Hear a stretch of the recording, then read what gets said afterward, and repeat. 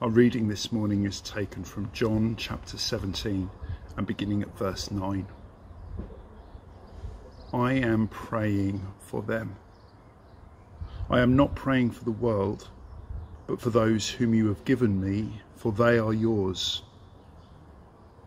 All mine are yours, and yours are mine, and I am glorified in them.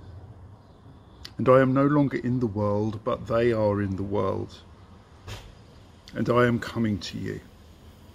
Holy Father, keep them in your name, which you have given me, that they may be one, even as we are one. While I was with them, I kept them in your name, which you have given me. I have guarded them, and not one of them has been lost, except the son of destruction, that the scripture might be fulfilled. But now I am coming to you, and these things I speak in the world, that they may have my joy fulfilled in themselves. I have given them your word, and the world has hated them, because they are not of the world, just as I am not of the world. I do not ask that you take them out of the world, but you keep them from the evil one. They are not of the world, just as I am not of the world. Sanctify them in the truth. Your word is truth. As you sent me into the world, so I have sent them into the world. And for their sake I consecrate myself, that they also may be sanctified in truth. I'd like to introduce you to our Archdeacon, Richard Frank. I've actually known Richard for a long time now, but he's come here today to preach for us and to lead us in communion. So let me just pray for him. Holy Spirit, come and fill Richard now from top to toe. Come and take the words he's prepared and breathe your life and fire into them, that as we hear them, they will go deep inside us and have an effect in our lives. And we pray this in the name of Jesus. Amen. So lovely to be back in. I have to say that the church looks rather different from what it did then. It was tables and food rather than people and chairs, serving the local communities I know you do. And so it's wonderful to be here. The other thing I want to do before we pass straight in is to do some thank yous. We're missing Alan at the moment, and I know that we're praying for them all as they walk through some very difficult times together. And in the midst of all of that, I do want to thank those who are helping to lead the church in the meantime. I want to thank Guy and Gryant, your church wardens. I want to thank the staff team. We've already mentioned Sophie, and it was wonderful to be part of her priesting service yesterday. But those, both as volunteers and staff team members who lead the church, I hope you're praying for them. They're an amazing bunch of people. I've had quite a lot to do with them over the last few years with Interregnum and now. But can we give them a round of applause just to say thank you for all they're doing?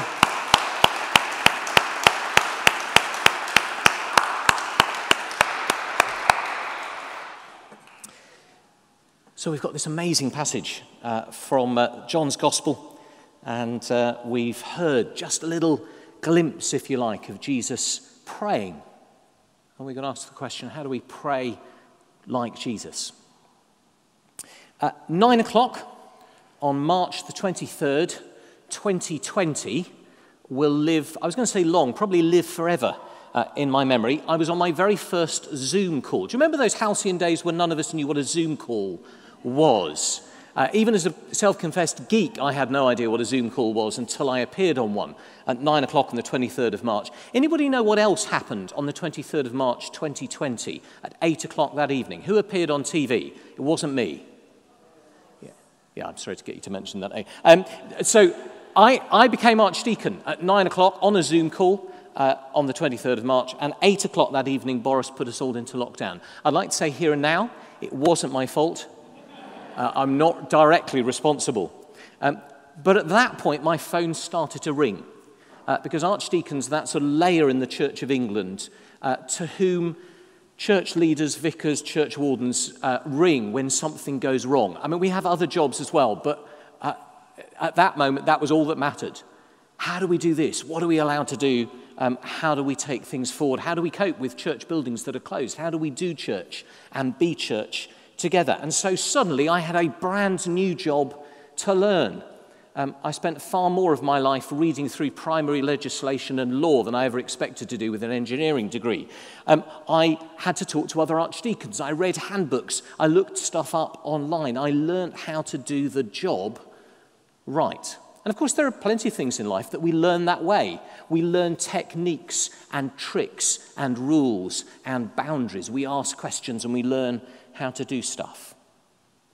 Learning to pray, though, is not like that, at least not primarily. This astonishing gift, perhaps the most astonishing gift any of us have been given as disciples, followers of Jesus Christ, this gift of prayer is not a technique to be learned so we can be more effective, but a relationship to be enjoyed so that we and the world are transformed. And you don't learn relationship by learning tricks of the trade. You don't learn relationships by learning rules. You learn relationship by entering into them and by watching others, how they relate, how they grow. There is a type of prayer that's all about technique. Actually, that's what the Bible would call paganism. The religions of the world that say, if you learn this technique, if you pray this way, if you pray this number of times in the right place, in the right way, then something will happen because you've made it happen. Prayer becomes a lever you pull. And if you pull it in the right way with enough strength, with enough people, stuff happens. That's not Christian prayer. Christian prayer is the gift of relationship with our Heavenly Father through Christ by His Spirit. Prayer is building relationship with God, being changed by God, seeing the world and our lives transformed by Him. So, yes, this passage from John does give us a glimpse into how Jesus prays. But as we look at it together, we're not looking for a sort of few techniques or a few key phrases. You know, if I pray like Jesus prayed, stuff will happen. No, what we're doing is we're listening in to the very heart of God. We're trying to understand not so much how Jesus prays in the sense of some phrases or techniques. We're wanting to learn why He prays. We want to learn where He's standing when He prays. Now, there's another whole sermon, and you'll be relieved to hear I'm going to preach a second one as well. There's another whole sermon or talk to be preached about what Jesus prays, because actually He's praying for you, and He's praying for me. We'll maybe finish with just a minute on that. But I want to suggest that, at very least, listening in to Jesus praying gives us perhaps 4 questions that might help frame and shape our relationship with God. 4 things we can ask ourselves in our praying that just might help shape that relationship that we're growing with our Heavenly Father. 4 descriptions of what Jesus' prayer is like. Let's have a listen to them. The first is this. It's perhaps the most obvious, but perhaps the hardest to do. That Jesus' prayer is entirely God-centered. That sounds an odd thing to say. How could prayer not be God-centered? Well, if you were to listen to my praying, I'm embarrassed to tell you, but truthfully would have to tell you an awful lot of my praying is not God-centered. It's entirely Richard Frank-centered. Now, it's not that I'm not meant to bring to God what I want. The scriptures tell us again and again to bring to God the desires of our hearts. It's not that I can't tell Him how I feel. You only have to listen to the Psalms to see that you're meant to be absolutely open and honest with God in the midst of the wonderful stuff of life and in the midst of the truly dark stuff of life. But it's that the beating heart, the center of gravity for prayer, is not meant to be me, but my Heavenly Father. Listen to Jesus. He says, for they are yours. All I have is yours, and all you have is mine. He then says, Holy Father, protect them by the power of your name. Your word is truth. Time and again, you, your. The center of gravity in our praying is simply God. It's not a bad way of just thinking about how we pray. In my praying, would my prayer, now this might sound a strange question, would my praying be any different if God wasn't there? Sounds strange, but if my prayers are only a list of what I want, then I can effectively pray as an atheist. Really, I can simply say, this is what I want. Jesus doesn't pray like that at all. At the heart of his whole world is his heavenly Father. He starts with God. You, yours. All I have is yours. They are yours. It's about your name and the power of your name. Your word is truth. It's all rooted in him. So when I pray, yes, I want to tell him what I need, what I feel, what I want, but actually the heart of it needs to be saying to God, what do you want? What are you doing? How will you act? What's your heart? That's the heart of prayer. So it's not a bad thing to pause before we pray, to remember that the heart of the universe is not me, but him. That the most important thing is not what I want, but what he wants. If the King of Kings and the maker of the universe, Jesus Christ himself, said, not my will, but yours be done, how much more do I say, I want my prayer to be absolutely all about God before it's about me? That's the first question we might ask. Is my praying God-centered? The second question we might ask about our praying is my praying heaven-shaped? Is my praying heaven-shaped? Our prayers are to be transformed by remembering that this world and this life is not all there is to life. That there is more to life than meets the eye. In the same way that Friday is transformed by the weekend that's coming. In the same way that spending 8 hours in a metal tube with a whole load of strangers and rather stale air is transformed by the fact that you're flying somewhere for holiday. This life is transformed by our direction. That we're citizens of a world that is yet to come, when heaven and earth are brought together and all things are made new. And listen to the way Jesus prays. He says, I will remain in the world no longer, and I am coming to you. I'm coming to you now, he says. And then he says of his friends, the disciples, and of you and me, he says, they are not of the world any more than I am of the world. They are not of the world, even as I am not of it. When we pray as those who know that this is our home for now. But there will come a day when God draws a line under history, when he puts right all that is wrong, when he repairs all that is broken, when he sets love, the love of the Father, for all people everywhere, right at the heart of this broken world, and brings heaven and earth together. So when I pray not with the blinkers on that says this is all there is and I desperately have to have it all right now. I pray with my eyes set on the world that is to come. We pray that this world would be increasingly transformed into the place that God will one day make it fully. Your kingdom come, your will be done on earth as it is in heaven. That's the Lord's Prayer, right at the heart of it, is that sense that this world isn't all there is. So as I start my praying, I'm going to ask, is God at the center of all of this? And then I'm going to say, is this prayer shaped by the fact that this is not all there is to life? That there is a life of the world to come that I look forward to, where I belong? Here's a third question. Is my prayer founded in reality? Is my prayer founded in reality?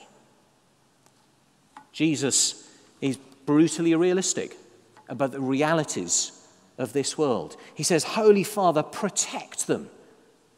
He says, make them one. That implies that we're not all one all the time. He talks about keeping them safe. He talks about being lost. He prays for a measure of joy when we have none. He prays that they will be protected. Actually, prayer has to be realistic. It's not about simply putting on our best face, about pretending to God that everything's fine. It's about recognizing that the world is difficult. It's broken. It's messy. It's complicated. It's not as we want it to be. It's bringing the truth and reality of broken lives, of messy relationships, of imperfect churches, obviously other than here. It's bringing to God stuff that is real. It's one of the reasons that I love the scriptures. They're full of the broken, messy reality of ordinary, everyday life. If you want to see it anywhere, read the Psalms. The Psalms are a really noisy book, but they're noisy with crying and with yelling and with heartbreak, just as much as they are also full of the noise of praise and joy and prayer. So when I pray, yes, I want to ask, is God at the very heart of my praying? Not what I will, but what you will. I want to ask, are my prayers shaped by the fact this world is not all there is?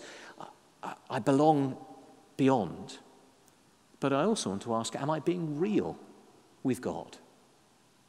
Am I being honest? Am I laying my heart open to him?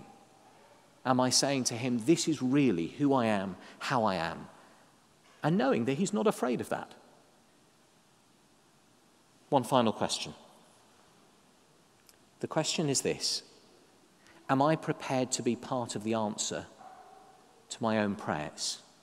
Will I give of myself for this thing, this situation, this person that I'm praying for? We tend to think, don't we, and it goes back to the pagan view of prayer, that prayer is about pulling a lever in order that something over there changes.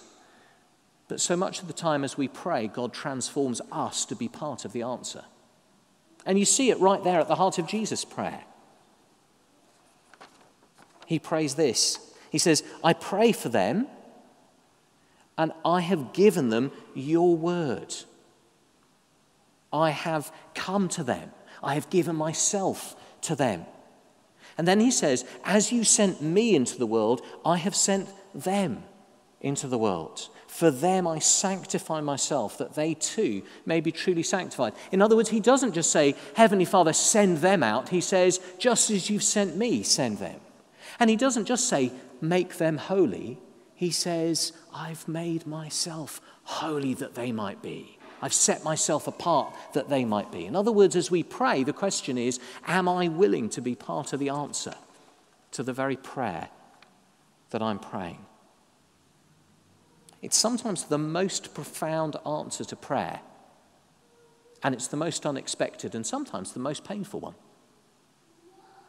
So I'm praying for some situation, and I want God to step in and make it all better. I mean, that's the toddler in me, isn't it? My kids are 21 and 17 now, so they don't do this. But when they were toddlers, if they stubbed their toe or they dropped something or they hurt themselves, they wanted me to pick them up and make them better. Actually, the first thing they do would be really cross with me. Have you noticed that with the toddler age? They hurt themselves and they're cross with you. And we do that with God as well, don't we? But that's just another thing. But then they want me to make it better. They want an adult to sort of scoop them up. Well, that's okay. That's all right to be with God in that mode. But we also need to be willing for him to gently move us beyond simply, God, make it better, to God, what do you want me to do? How can I give myself to be the answer to this prayer? So as we listen in on Jesus' astonishing prayer, we're given these 4 challenges. As I pray, is my praying God-centered? Is it shaped by heaven? Is it founded on reality? And does it open up the possibility of self-giving, that I could be part of the answer that God has to this situation? And those aren't just challenges. Actually, they're things that help us pray. It's actually much easier to pray when I put God right at the heart rather than me. It gives me much more faith and hope in my praying when I realize that there is more to come in this world. It absolutely helps me pray to be real. And most of all, it helps me pray to recognize that God might be saying back to me, do you know what? I want the same thing as you. Here's what I want you to do. Prayer is the most astonishing gift. It's for everyone. Doesn't matter whether you're the baby of Christians or whether you've been doing this for decades, whether you've been walking with Jesus for a week or a lifetime, that gift of prayer is yours, the gift of relationship. Let's allow it to be shaped as we hear Jesus pray. But, and with this I finish, let's also hear what Jesus is praying for you and for me. And that's where I want to pull this together. I simply want to read you some of Jesus' prayer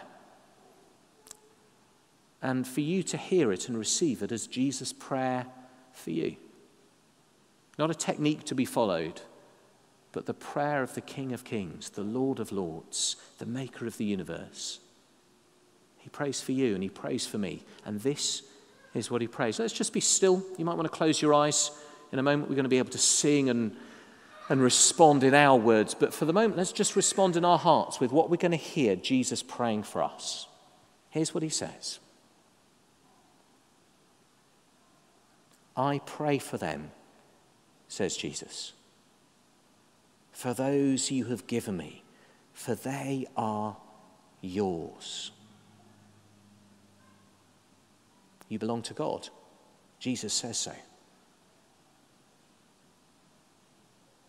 Holy Father, protect them by the power of your name, the name you gave me. Jesus prays for your protection and the strong name of God, so that they may be one as we are one.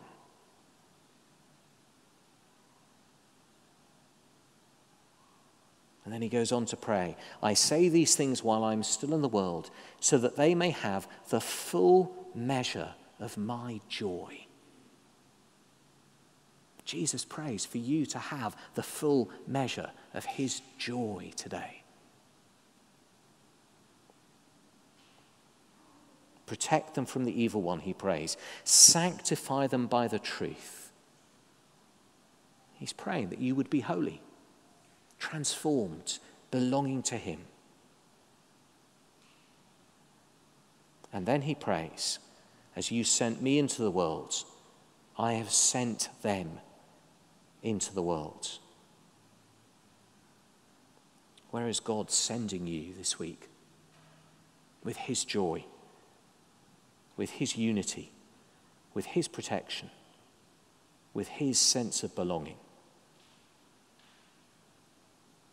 Lord Jesus, thank you for this little glimpse of your heart of prayer. Forgive us when we put ourselves at the heart of the universe. Forgive us when we forget that there is more to this life than meets the eye. Forgive us when we try and pretend and put on our best face. Forgive us when we miss that we might be part of your answer to our own prayer. And more than anything else, fill us afresh with all that you've prayed for us, and help us to respond as you send us out into this world to live and work to your praise and glory.